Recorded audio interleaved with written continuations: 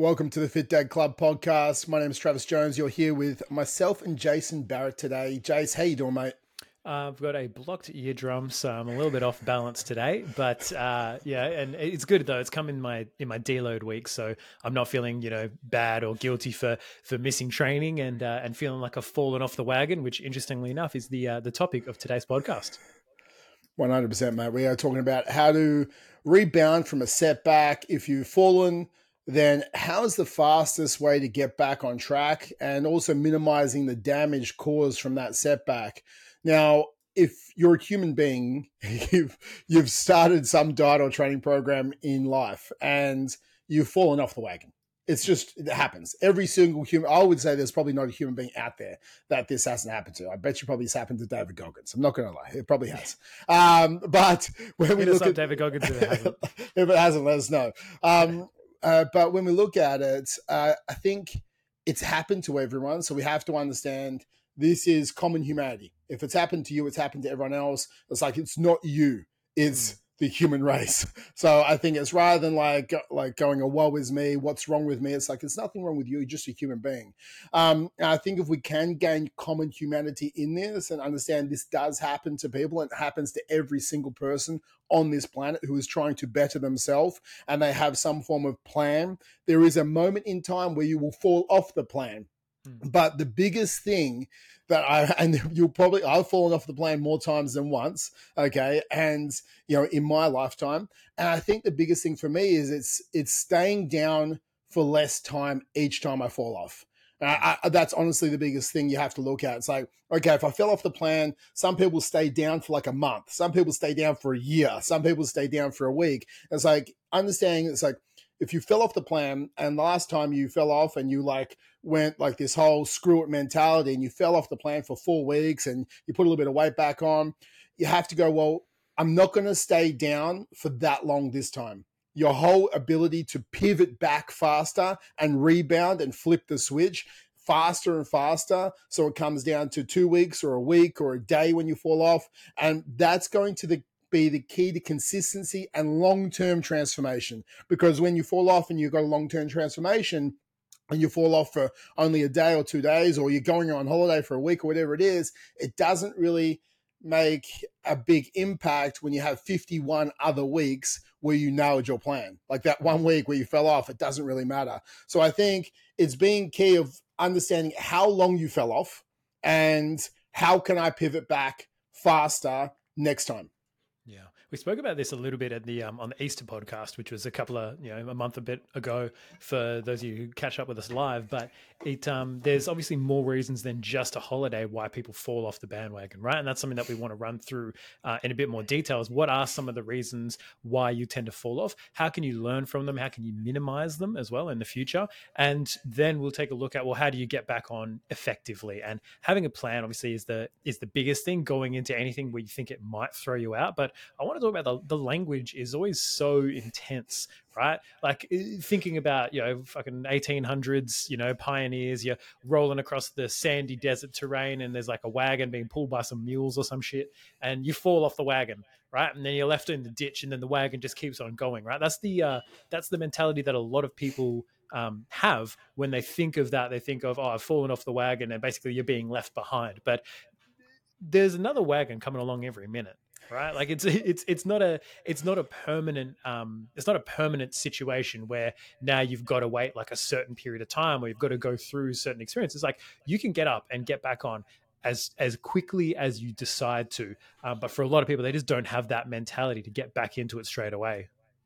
Yeah, mate, I definitely not a wagon anymore. It's more like an Uber. You can just call up the next one, you get in it, and you keep going forward. So I think it's a conga line, just fucking whip it back in.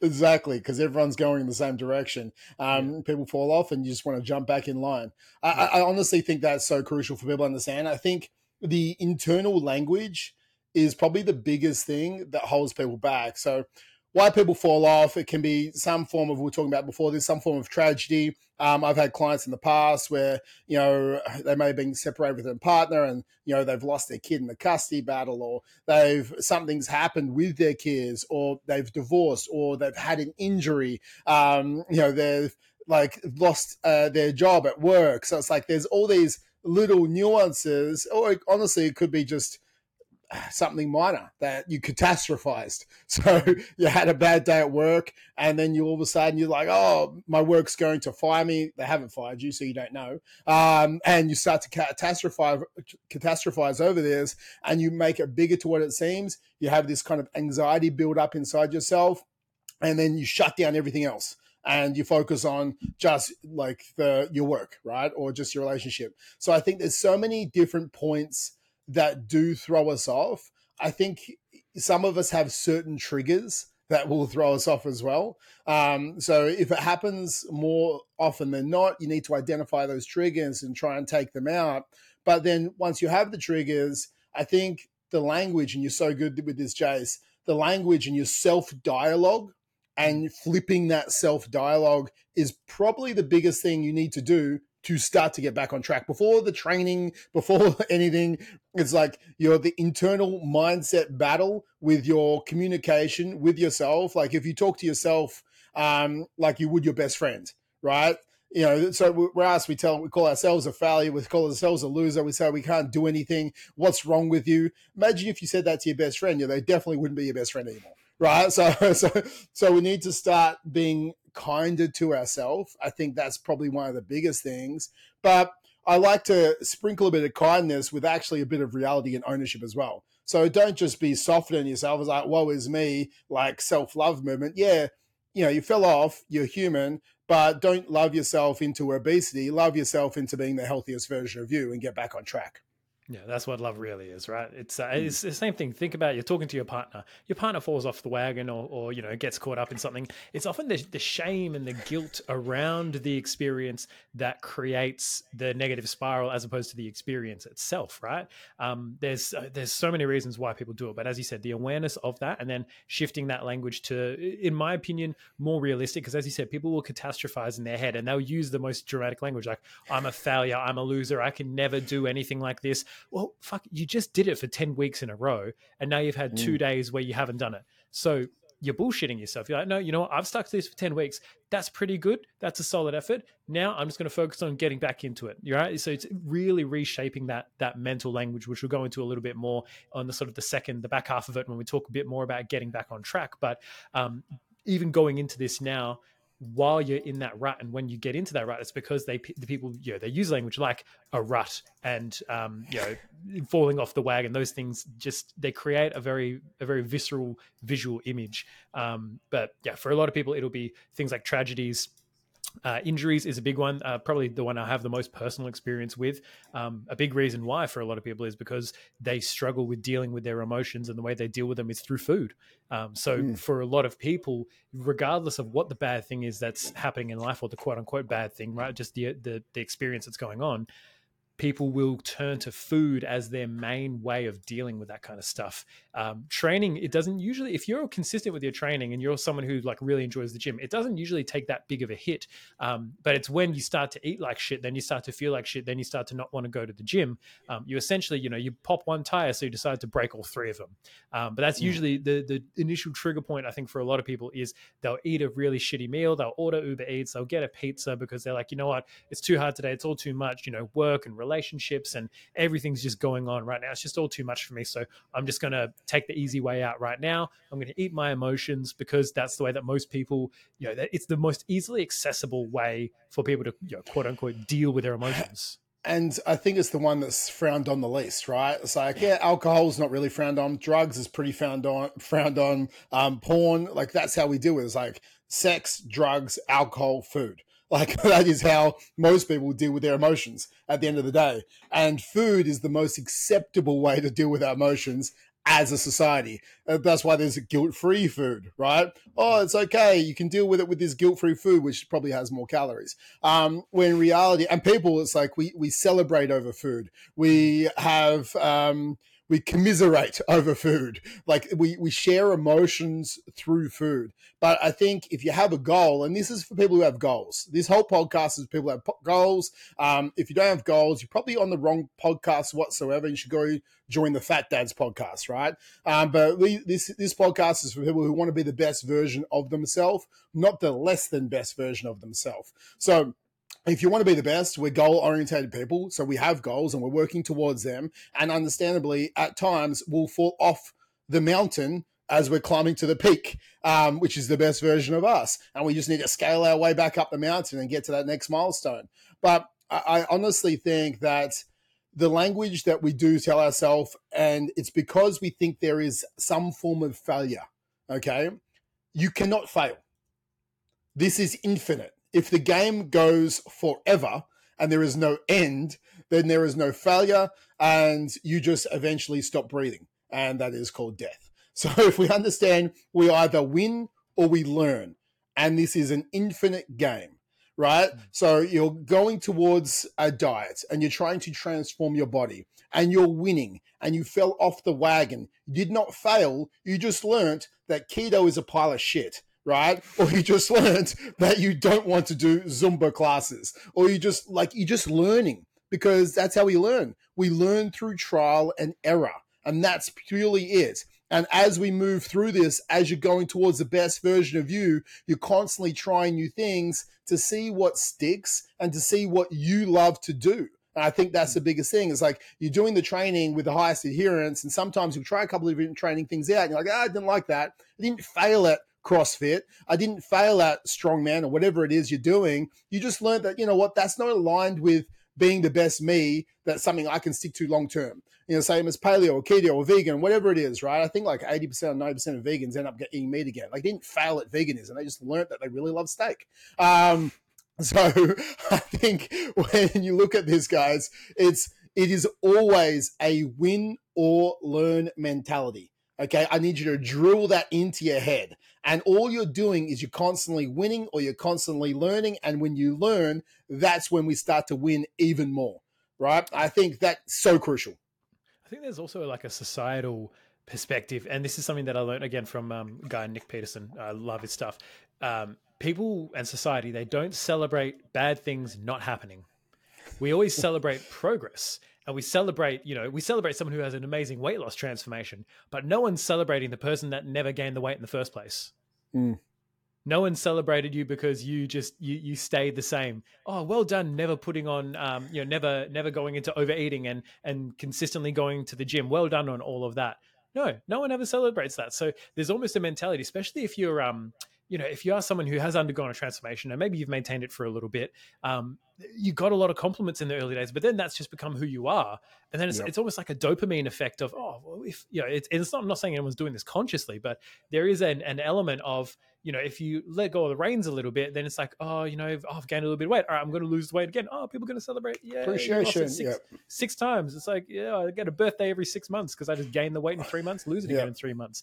Take a before and after photo, post it on Instagram. Everyone loves it. But I think we need to celebrate it for ourselves. Bad things are not happening. And the biggest thing I've drilled into a lot of my guys is if they do have a couple of weeks where, shit hits the fan, right? I think I have at least 3 or 4 guys who have COVID right now or some kind of flu. It's just, it's that time of year. It's going around. And I'm telling them, look, if we can just maintain at this level, if we just focus on like a bad thing not happening, right? Not gaining the weight back, that's going to be a huge win. Because you're not actively trying to achieve a goal, unless you've just lost all your appetite. Obviously, you're going to probably shred down a little bit. But we're not actively trying to achieve a goal during that period of time. So if we can just do like damage limitation and just really focus on bad things not happening, it makes the effect of those times. Let's say, for example, you do get sick or you are injured. If you focus on minimizing the damage as opposed to just going complete fuck it, right? You've got a bit of wiggle room. You can focus on a maintenance plan as opposed to going full YOLO, right? So focus on the fact that you have achieved a lot. Bad things didn't happen. Celebrate the fact that a bad thing didn't happen. Try to make sure that a bad thing doesn't happen and keep it just nice and neutral during that period. And then you'll have less to have to bounce back from once you sort of get back into the program. Completely agree, mate. I think like if you're down and out, I think it's understanding you could have had a lack of focus on short-term goals. Right. So this happens, Parkinson's law. We say we're going to lose 20 kilos in the next 6 months or 12 months. And then, we start really hot and we're firing. We crush these training sessions. We hit this really restrictive diet. And all of a sudden, we go, there's still 20 weeks into my goal. I've got 10 kilos still to lose. I'll get there easily. So we go off the wagon because we're like, I know I can lose 10 kilos in 8 weeks. And then you're 8 weeks out and you kind of maintained or you've gone up a bit. And you're like, oh, how many times has this happened to someone? I've got summer in, 4 weeks or 6 weeks. Can I lose 10 kilos? It's like, dude, summer happens the same time every year. You knew in July that summer was coming in December. Or like you shouldn't have to get shredded in 6 weeks for summer. You should know that summer was coming. So this is Parkinson's law in like news resolutions. Summer's coming. The wedding. Why do you have to lose 5 kilos or 10 kilos before your wedding? You planned that shit like a year ago, right? Like you did it. So you had a lot of time, but we procrastinate, and we push it to the shortest possible thing, just like studying the night before a test. That's how we are as humans. So instead of doing that, we need short-term goals. We need weekly goals. We need monthly goals. And if we have monthly goals that keep us back on track, and your monthly goal sometimes can be, I'm going to maintain my weight, right? That could be your monthly goal, and that's completely fine. Your monthly goal could be, I'm just going to lose 12 kilos this year, and I'm going to lose 1 kilo per month. That could be a goal. And then to do that, we have weekly goals. And that's when we talk about the gamifying the week, and we're going to get back on that when we talk about this getting back on track afterwards. But I think a big thing is making sure that we have a shorter delay cycle when we goal set, which will actually keep people back on track and doesn't let Parkinson's law dictate their output or lack of output.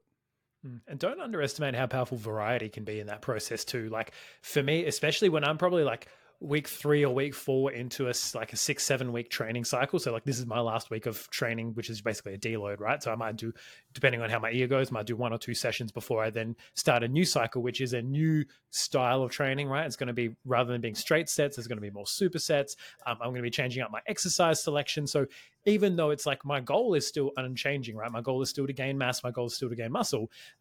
That little sort of checkpoint of variety is what keeps me going and what makes me not go. Because if I was like, I'm going to train the exact same way for 20 weeks, by week 10, I'd be like, this is fucked. I need to do something different. But having don't underestimate the power of introducing some variety. If let's say your goal is a little bit longer term, like you are trying to lose 20 kilos over 6 months, having some kind of variety. You know what? I'm going to do 4 to 6 weeks of CrossFit, and then I'm going to do 4 to 6 weeks of this style of training or whatever, right? Just to kind of keep you mentally engaged, because unfortunately our attention spans are a lot lower these days. I was saying to one of our, a guy I was chatting to on Facebook, is in our free Fit Dads group, by the way. Join that if you haven't already. Great content going in there, if I do say so myself. But he was saying, I've got this really limited equipment, starting to get really bored of the things I'm doing. I'm like, all right, well, you can still do the same exercises, but we can also vary up and have some variety around how we do them.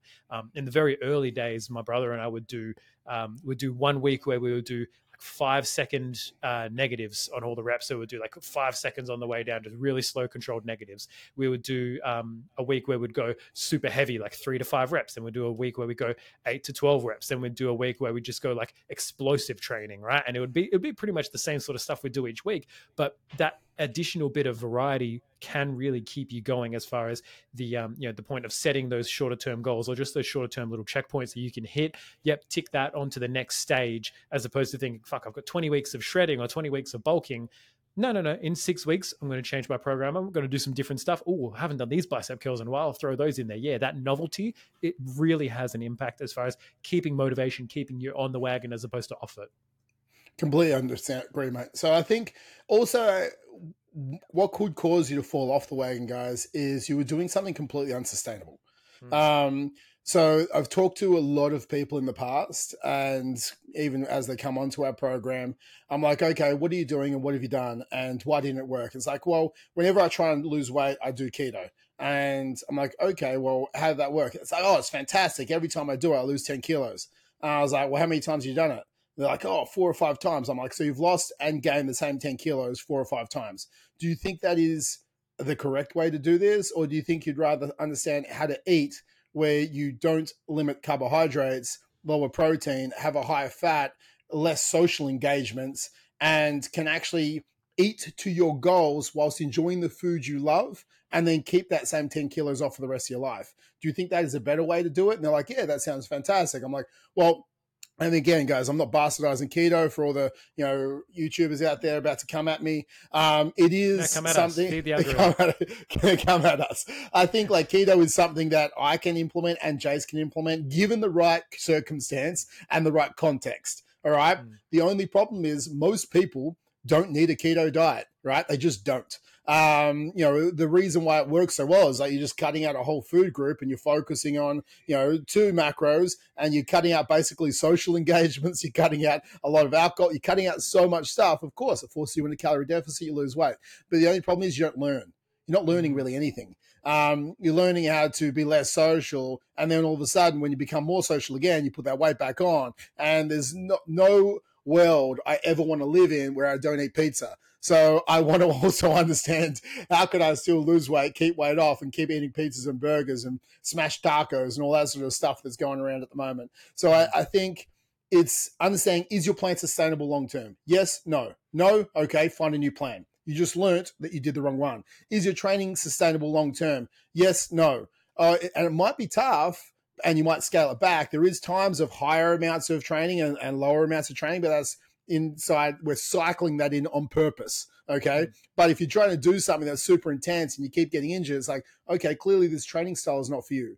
Are you trying to constantly hit a certain number of steps? Or are you trying to spend 3 hours a day in the gym? Well, that's not long-term either. And then when you can't spend 3 hours a day, you just throw the baby out with the bathwater. I don't also know where that saying came from, because I don't think you should ever throw a baby out with bathwater. But I mean, who's actually throwing out bath? I mean, I'm imagining the like the olden days. There'd be in like I'm imagining these like old 1950s New York style apartments, probably earlier than that. Let's be honest. 1950s. I'm pretty sure they had plumbing, but I'm an nutritionist, not a historian. But yeah, having a little tub that you wash, and then you've got to throw it out the window because they don't have drainage, and so forget you're a sleep deprived parent. You forget that the baby's in there, or maybe you're just like, fuck, screaming stops when I throw it out the window. I think that's where it comes from. But also, I feel like these analogies also go to extremes. And when I go to extremes, Liv tells me off. It's like there's many ways to skin a cat. Who's skinning cats? Like, who's going around skinning cats these days? I have no idea. So it's like, let's not throw the baby out with the bathwater, guys, and let's not skin any cats. Let's make sure that we're focusing on something that is sustainable, training that's sustainable, nutrition that's sustainable, steps that's sustainable, long term. And you're cycling, if it's periods of higher intensity, it's a planned cycle that there is a light at the end of the tunnel that you're going to, which allows you to sustain this as well. I think that is a big thing. I think a big thing is also, did you have support? Because, and also when you fell, did you reach out to support? And this is a funny thing that we do, right?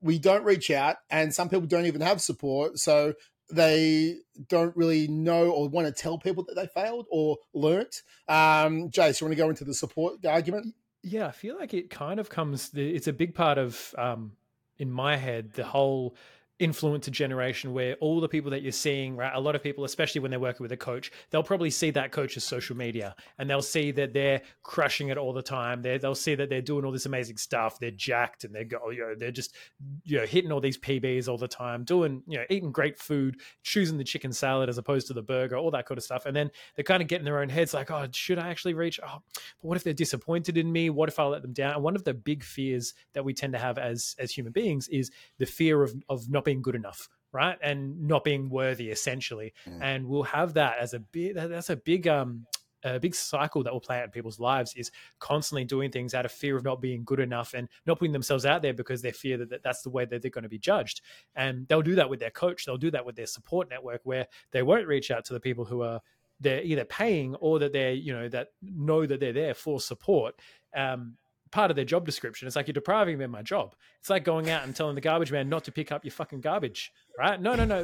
I want to keep this bin. Really? Why? It's full. You're going to have to, it's going to overflow next week. Your house is going to start smelling. No, it's my bin. I know I pay a service to you to do this, but I'm not going to use it. right? It makes no sense logically, but it's not a logical decision. We don't want other people to sort of see us fail, especially just in this generation where we are seeing a lot of, you see these jacked guys on TikTok and Instagram and Facebook, and and here on this podcast, at least one of us is jacked. The other one's getting there. The issue with that is that you need to have the conversation, but you're too scared to have the conversation, or you're worried of being judged, and then you don't reach out to the help that you have. And that perpetuates the cycle where then you fail, and then you're like, oh, but I should have reached out, because your coach, you reach out and then you're like, oh, this coach actually made it sound so much better than it is. And I used to, in my previous coaching career, I'd have a ton of clients that would eventually reach out and say, oh, this is actually not as scary as I thought it was going to be. I thought you were going to be hard on me, or I thought you were going to, rake me over the coals. Another very, very severe analogy, raking someone over the coals. Like, geez, like, we're just uncovering it all here. But that's not what a support network is for, right? Like, the support is meant to be, and if this isn't what your support is like, then you need better support. But your support is like, okay, cool, this has happened. Now let's take a look at what to do moving forward, right? Unless you're like a psychologist, we don't need to go unpacking, your childhood trauma and all this other kind of stuff. But we can say, all right, this has happened. Let's analyze why it happened. Let's go through that. Let's make sure that doesn't happen again, and let's learn from it, and let's make a plan moving forward. That's not a scary conversation to have. So if you're feeling like that conversation is going to bring up shame and guilt and all this other stuff, it's a reflection point. But also, if you have that conversation and it does feel like shit, you need better support. 100%, mate. I think when we're looking at this, you touched on, again, the catastrophizing. So we don't reach out to our support network because we have this fear of being judged negatively. And I think that's the biggest thing. That is one of the biggest fears. One of the biggest fears that someone has is public speaking, is because they stuff up and there's a fear of judgment. So feel like, even, I'm going to tell you this right now, no one cares about you at all as much as you think they do, because they have their own shit they're dealing with. So, like, they don't care enough about your shit because they're dealing with their own. They have their own problems. And I tell you what, if everyone threw their problems in a pile, you probably just grab your own ones back. So I want you to get over yourself, okay, with this, and understand that, you shouldn't have anxiety. It's like the easiest way to do something is to rip the Band-Aid off. And then the crucial conversation, or the uncomfortable conversation with anything in life, you blow it up bigger than it is, and you normally have it. And everyone listening to this probably as well, they've had this tough conversation. They're like, oh, that wasn't tough at all. It was just a conversation. And that person was really understanding, and they supported me. Because we keep making this harder and harder and bigger, and that's what gives us the anxiety around it. And that's what then continues to prolong us not having that conversation. So rip the Band-Aid off. Reach out to the support. They are there for you. And also, if you haven't got support in the past and you're starting a journey, you need to find support.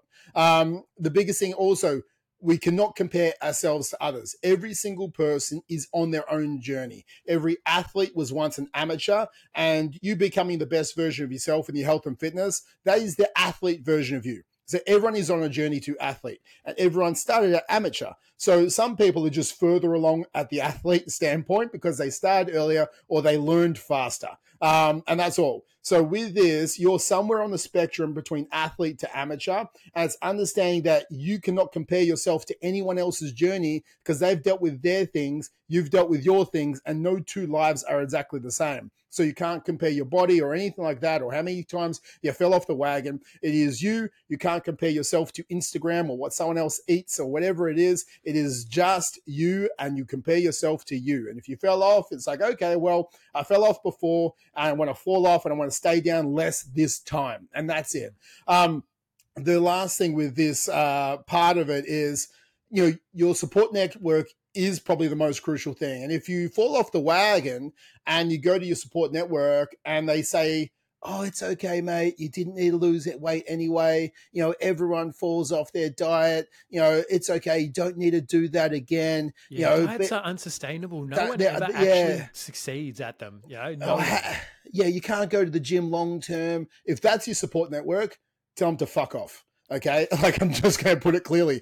You want someone who goes, dude, like, you fell off, that sucks, right? Let's look at why you fell off, okay? And let's also look at, why you actually wanted to start this in the first place. Tell me why. Remind me why. You tell me why you started this. Oh, I wanted to be a role model for my kids. Or I wanted to be a better version of me. I wanted to have more energy. I wanted to be a better partner. I wanted to have confidence when I get into the summer weather and take my shirt off. That we know is coming. That we know is always coming. So when we look at this, guys, they're someone that holds they're there for you. They're there for you to listen. Okay, they're there for you to like just unload for a second, but they're also there as a mirror. I was like, no, mate, like you started this for a reason. I'm your support network. You fell off the wagon. Remember why you started. Pick yourself back up. We're going to meet again next week, and you're going to be back on track. Because the best version of you isn't sooking in the corner. The best version of you is continuing to move forward towards that goal. And that's the kind of support network you need, not some form of mollycoddling. You need someone who's going to tell it to you straight, who's going to keep you accountable, and motivates you to get back on the horse or the car or in the Uber to keep going towards your goal. 100%. I think that's a good time to transition into what are some of the strategies that you can enact, right? Obviously, if you have a support network and a coach, they're going to be able to support you with this. Again, they should be able to support you with this. If not, hit us up, Fit Dads Club.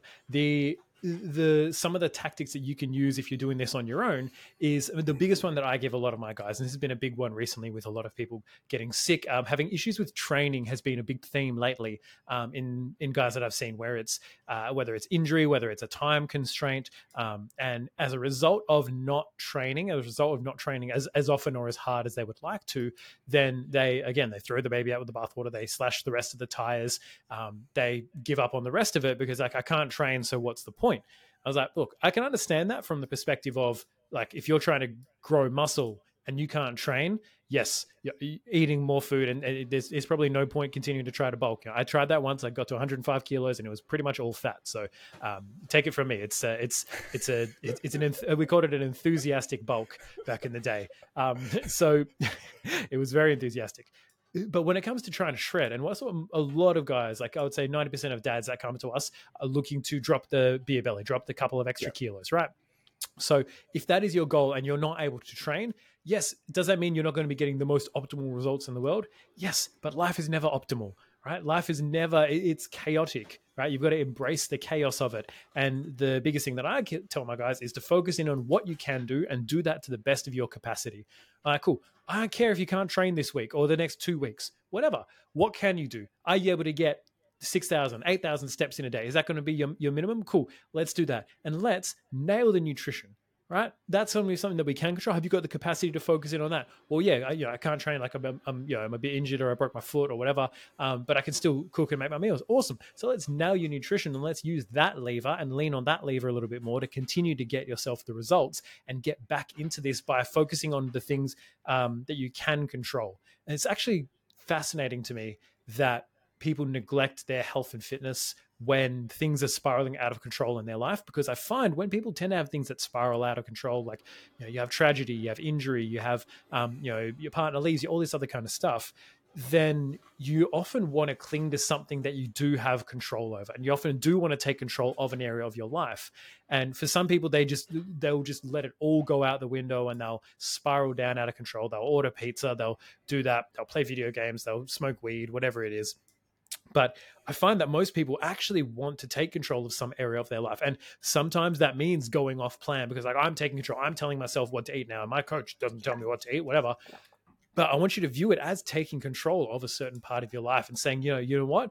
When everything else is going to shit, I know I can at least control what goes in my mouth and how I move. I can control those two things. Those are the factors that I have power over, and I'm going to do those parts to the best of my ability. And you can almost see it as taking control back in a chaotic time and giving yourself that sort of internal sense of certainty and building from there. That's probably the biggest tip that I have.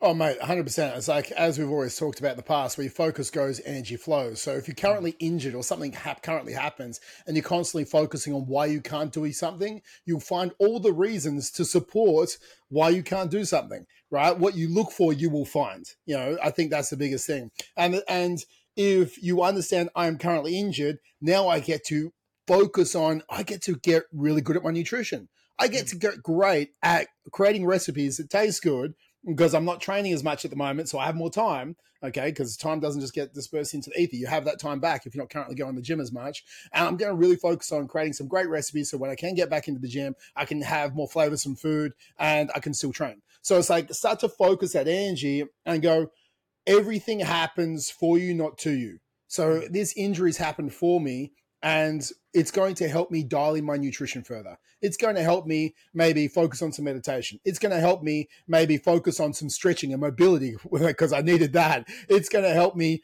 get my steps in and be like one with nature. I don't know why it's going to help you, but you have to decide how it's going to help you. Focus on the positive, not the negative, and all of a sudden you start doing more positive things. Like nothing great happened in a negative headspace. And that I think that's what we have to understand. So focus goes, energy flows, focus on the good, focus on what you can control. It's going to give you much less anxiety in life. You can only focus on your effort and your attitude. So it's like focus on those two things. That's it. And then we need to start small. I think this is one of the biggest things I tell most people. You have to start small when you're getting back into it because winning is created through momentum. And if we try and go with some crazy, unsustainable thing at the start, when we're trying to gain back that momentum, you'll constantly feel like a failure. And failures very rarely gain momentum. So instead, I'll tell a lot of my guys, it's like, okay, well, let's not focus what we were doing. We're getting back on track. Over the next 7 days, I just want you to hit, a minimum of 7,000 steps a day or a minimum of 6,000 steps a day. And that's going to be 1 point. I want you to hit minimum of two training sessions, okay, over these next 7 days. Just 2 days. That's all I want you to do. Okay, that's going to be a 1 point each. I want you to track maybe, I want to be under your calories 3 days or 4 days of the week. That's going to be 4 points. So we've got 2 points for training, 4 points for our nutrition. We've got maybe 7 points for our steps. So inside of all that, we're going for like 13 points for the week. And if you go above that, dude, you absolutely crushed it. But if we hit this 13 points, then you won this week. And then next week, you just do that. And they're like, man, I can do that. Of course I can. I was hitting 21 points a week beforehand. I was like, yeah, but I don't want you to focus on what you were doing. I want you to focus on right now because we need to create winning again. We need to create momentum again. And they do that. They score the 13 points. It's like, okay, man, we're going to score 16 points this week. And then over the space of 4 weeks, they start scoring those 21 points again. They start hitting their nutrition daily, their protein, their training, their steps. We've up-leveled the steps a little bit to make it a little bit harder because we don't want to create overwhelm. We don't want to create anxiety. We don't want to create more procrastination. So if we make winning doing more than what you're doing now, so it's slightly outside your comfort zone, but not so far that you're like, holy shit, even though I know you can do it, but it's enough that you're doing more than you're doing today, then in 4 weeks' time, you're going to be absolutely crushing it. So start small, get momentum back. The momentum creates winners and consistency. Then keep leveling up each time. Tell your accountability coach, partner, buddy what you're going to do and meet them every single week. So you're staying accountable to doing that. And make it a game. Get back to winning and get it back to gamifying, getting in front. Yeah, think about it like a car. If you had to slam on the brakes and call that falling off the wagon, and you were going in fifth and you had to slam on the brakes and you have to go all the way back down to a stop. You don't put it back into fifth and then try to let the clutch out to stall, right? Then you try and do that again. Well, maybe I'll try fourth gear. Like you're going to fucking inch your way along. Put it in neutral and push it. You go faster. You start in first because you gain that momentum. You don't have to be in first for that long, right? Until you get back into second, then back into third, fourth, fifth, right? We all know how gears work in a car, hopefully. Honestly, it's the same thing. And for the dads here, and if the mums are listening in the car as well, they'll understand this. It's the same thing when it comes to giving birth and dilation, right? It's a weird example, but bear with me. I remember, you have a weird idea of what birth is going to be like because of TV and movies and all of that kind of stuff. They've really, the whole thing was, dilating 9 centimeters. That's like the big goal to get to, right? But what they don't tell you and what they told us in the hospital is that it's actually the longest time is spent in the first 2 or 3 centimeters. Once those first 2 to 3 are done, and then once you've gotten to that point, it's like, then you basically accelerate all the way up to 9, and then then we're giving birth. So that's the same way as getting back into the system of things. Like the first part, it's a lot harder to go from 0 to 3 than it is to go from 3 to 4. Like for example, training sessions a week. If you're going from 0 training sessions a week, you're falling off the wagon to 3 or 2 or 3 a week. That's a big jump. You're going from 0% to 2. right? Zero, that's like 200%, it's not even a 200% increase. It's infinite increase because you weren't doing it. Now you are doing it.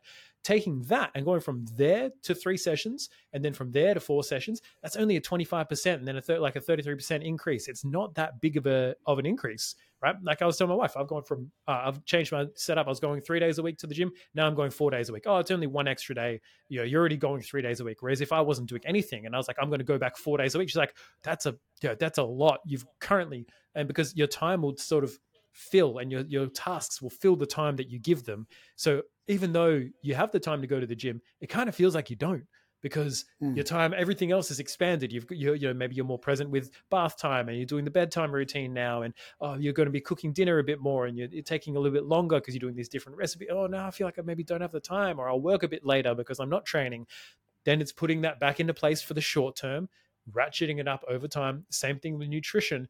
If you're tracking, 0 meals out of a week and then you start tracking 21, right? It's a big thing unless you've had a hell of a lot of momentum from before or you're very, very experienced with it. You smash into something, but you just keep going. It's tough. So remember that momentum can only be created. You don't have to spend super long period of time in there, right? It's only a week or two, but it's enough to give you the momentum where that big lifestyle shift doesn't cause you to crash and burn again by doing something again that's unsustainable. It's also potentially a sign that you just need a deload, right? If you find yourself getting sick and tired and exhausted all the time and it's kind of draining, a lot of people, when they're getting into this sort of stuff and they just keep pushing and training and trying to lift more each week and go harder and harder and harder, they don't program it any time. It's like sometimes you need a mental week break, and it's about planning it before you need it, so that you can manage it better, so that you can really control it and it doesn't become something that you have to take. Because by the time, if you get to the point where I have to deload or I have to stop training for a while because I've been injured or I've gotten sick, it's too late already. You've kind of missed the boat and you've over fatigued yourself. So know the difference between what is actual mental and physical fatigue that you need to take a break from, right? Like I was hitting that point last week, which is why I went extra hard, and I'm like, cool, my body's giving me a sign anyway. Now it's blocked my ears up. It's like, you weren't listening, so now I'm going to make you not listen. So I've taken this week off, which has been really good. I'm still eating fine because I planned it and I was intending to do this. It's not like I've fallen off the wagon. I've intentionally slowed things down to recover a little bit better. And then next week, I'm going to get back into it pretty light. I'm probably going to be, 30, 40 minutes in the gym. Then it'll ratchet up to like 45, 50 minutes, and then it'll keep going from there. So keep in mind, there's a difference between needing a mental reset and then just kind of bitching out a little bit, right? So that's something you always know. Like I always know when I actually need a rest versus when I'm bitching out. It's just how quickly are you going to allow yourself to realize it? Mate, I completely agree with you. I think when we're looking at it, the biggest thing for us to not stay down in the pit of despair, let's call it a pit of despair. Like you're down there and like you can stay there for as long as you want, right? But this is up to you. It's your life. You can sit there and wallow and be like a woe is me mentality. Yeah. Hey, there's a ladder you can climb out. It's ready for you whenever you're ready. But normally to climb out for it to not happen again, you need to own it, right? Like ownership and the hero's mentality are the two things that you need to have to climb out and not fall back down the same way. Because if not, you'll just go, there's a hole. I fell down that before. Let's fall back down it again. You'll just keep falling down the same hole over and over again. It wasn't my fault. Who put that hole there? Who put that? They keep putting the same hole there in the same place. I just keep walking into it. So it's like, yeah, exactly. It's their fault. And that's the problem because we're not owning it, right? We start to blame other people. We start to make excuses and we start to justify poor behaviors. So as long as we're blaming people for our current circumstance, for falling off, as long as we're like making excuses, okay, as long as we're justifying these shitty behaviors, like they'll keep coming and they'll keep coming at you until you learn the fucking lesson. I think that's the biggest thing. Like until you learn the lesson, they'll keep slapping you straight in the face. And then some people are like, I don't want to learn the lesson. They give up, they have despair, and they get fat, and they're like, oh, well, it is what it is. But if you learn that lesson, you got punched in the face, and it's like everyone has a plan until you get punched in the face. Mike Tyson loud as that little gem. You got punched in the face, and you're like, okay, well, I need to understand how to not get punched with that same jab or the same hook or the uppercut. I can't get punched like that again. What did I learn? Well, I need to take ownership. My head was in the wrong position, right? Okay, if I can own that, I'm not going to put my head in that position again. It means you're not going to get punched in the face that same way. You probably will get punched in another way, but you're not going to get punched that same way again. It's like, I take accountability. I take responsibility for my actions. I take ownership, for becoming the best version of me. And because I take these three things, I learned from what I went through, and I will climb up on that ladder out of despair, get back on my journey. I think if you do those two things, we take ownership and we become the hero version of us, then we sit in that pit for less time and we start winning that game again, just like we said, and we get back on track and crushing it towards our fitness goals. I think, the other thing to remind everyone of as well is that the aspect that you talked about, which was getting back into it, focusing on the enjoyable parts of it and focusing on the things that you really enjoy doing. As you say, it's like when you're getting into, doing it again, you're not going back to plain chicken and broccoli, right? It's like, no. I'm going to get back on. You know what? I really enjoyed the protein pizza I used to make. I'm going to make the protein pizza. That's what I'm going to get back and doing. I really enjoy, the bodybuilding style training, right? I just enjoy, smashing chest. I'm going to do chest 3 times this week. All right, cool. Man. Fuck, at least you're training. Dude, and I was saying to you this just before the podcast, it's like I said, guys, I've fallen off the wagon multiple times in my life, and whenever I've fallen back off, and I love when I say higher intensity, it's not lifting super heavy. I don't mind that, but I love like HIIT style or let's call them Metcon based workouts. It's just something I enjoy. But if I've fallen off the wagon and I haven't been training as much, the last thing I want to do is completely annihilate myself in the gym in a really hard workout. I just love hard workouts. I just want to train, and I want to stay away from the hardest possible workout spot ever. And again, David Goggins probably out there right now. If you listen to this, call me a little bitch. It's like, do the hard thing. It's like, no, man, I'm not going to do the hardest thing possible when I get back into it. Sorry, Goggins. I'm going to do something I enjoy so I can get momentum so I can start doing hard shit again. Because all I would do is I'll go back into a bodybuilding style training. Why? Because I love training more than I love the style of training. Okay. I think it's the training for me that is a linchpin of my life. So, and that is who I am as my identity. So what I'll do is I'll go back into something. I'll start pushing some weight. I'll drop a little bit of body fat. I'll start get back into momentum. I was like, after like 4 to 6 weeks, like one training block of pretty much the same thing I do whenever I want to get back into it, I'm like ready to start hitting it. And I'll start hitting some EMOMs again. I'll start hitting and start lifting up the aerobic and anaerobic intensity of my workouts. And I'll keep a bit of strength stuff at the start, and I'll just start hammering. I'll create bigger workouts, harder workouts, more intense, and I'll scale it up over about 12 weeks. And all of a sudden, I'm there and I'm crushing it again. But I had to even change the style of my training so I can get back into it. Otherwise, I would start and I'll be like, fuck, this is way too hard. And I just wouldn't do it. So I need to do stuff that I enjoy personally as I'm getting back into it. And like you said, it's the same as the food. If I'm getting back into my macro tracking and tracking my calories, I'll pick like the 4 or 5 breakfasts or lunches that I really love. I'm like, let's make this. And these are the 4 or 5 dinners. Like, let's make this. I can eat these for like weeks because they are so tasty. Like, dude, the food I'm eating at the moment, because I'm doing this sort of 21-day shred, like I would say like 4 nights out of 7, I'm having the same dinner. Liv's like, what do you want for dinner tonight? I'm like, same thing as last night. She's like, same thing. I was like, man, it's so tasty. I would have this every night. Like I have, 250 grams of spudlight potatoes, 250 grams of pumpkin. Liv parboils it, then she cut into 1 to 1.5 centimeter cubes, parboils it, chucks into like the air fryer, the oven, so it's super crispy. On top of that, so that's like my base of my meal. On top of that, it's like 250 grams of lean beef mince cooked with a taco or Mexican seasoning. On top of that, just some fresh tomatoes just chopped. On top of that, we have some, a little bit of diced onion. On top of that, it's like 25 grams of light cheese, and it's about 750 grams of volume of food. So it's still a lot of food, and it's only just over 600 calories and about 60-ish grams of protein. So it's a big volume meal, which I love because I love to eat big. But there's so many flavors and textures going on that I'm like, dude, I can eat this every day forever. And it's like, it tastes that good.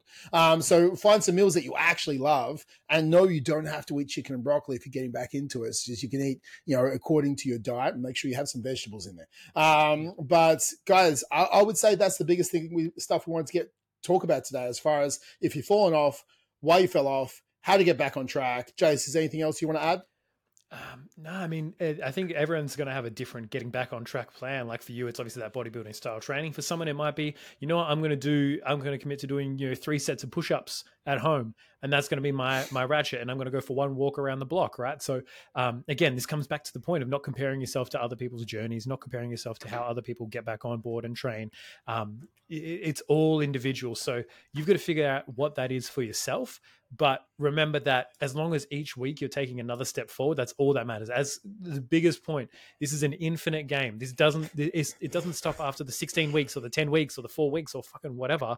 It just keeps on going. If you can improve a little bit each week for the rest of your life, by the end of your life, you'll be a fucking Adonis, right? But at the same time, your life will probably be longer. All right, let's just understand that. You'll see your kids longer. You will see your grandkids longer. I think that's the biggest thing. It's like we get back on the wagon or horse, and we just keep smashing it out because we want to keep improving, because that will increase our longevity on this planet. And that means we get to share more moments with people that we love. And that is why one of the big reasons why we train, to be the best version of us. And the best version of us is here for longer. So, guys, if you need help, if you need that accountability with someone who's not going to mollycoddle you and actually tell you exactly what to do, hold the mirror up into your face, keep you on track, keep you focused, then that's who we are, right? We are the Fit Dad Club. Go to fit-dad.club, sign up for a call free call, look at where you are, where you want to be, what's your obstacles that are holding you back and your challenges. We help you understand how to overcome those challenges, and then you can work with us if it's a good fit for you. So fit-dad.club, we have 21-day challenges to kickstart people, just to kickstart those habits. And we have longer term sustainable plans to really transform people's lives. That's what we do for a living, is we turn dads into the best versions of them in all aspects of their life. Also, leave us a review. Rate us 5 stars, 1 star, whatever it is. Give us a comment, shout us out, share it with your friends, share it with your mom, share it with your granddad, share it with anyone you want to share it with your kids. It's up to you who you share it with. Just share it with someone who you think will benefit from it. Jace, you want to share anything to? No. All right, guys. Good. You said it all. Let's do it. Peace out, guys. Have a great week. We'll talk to you next week.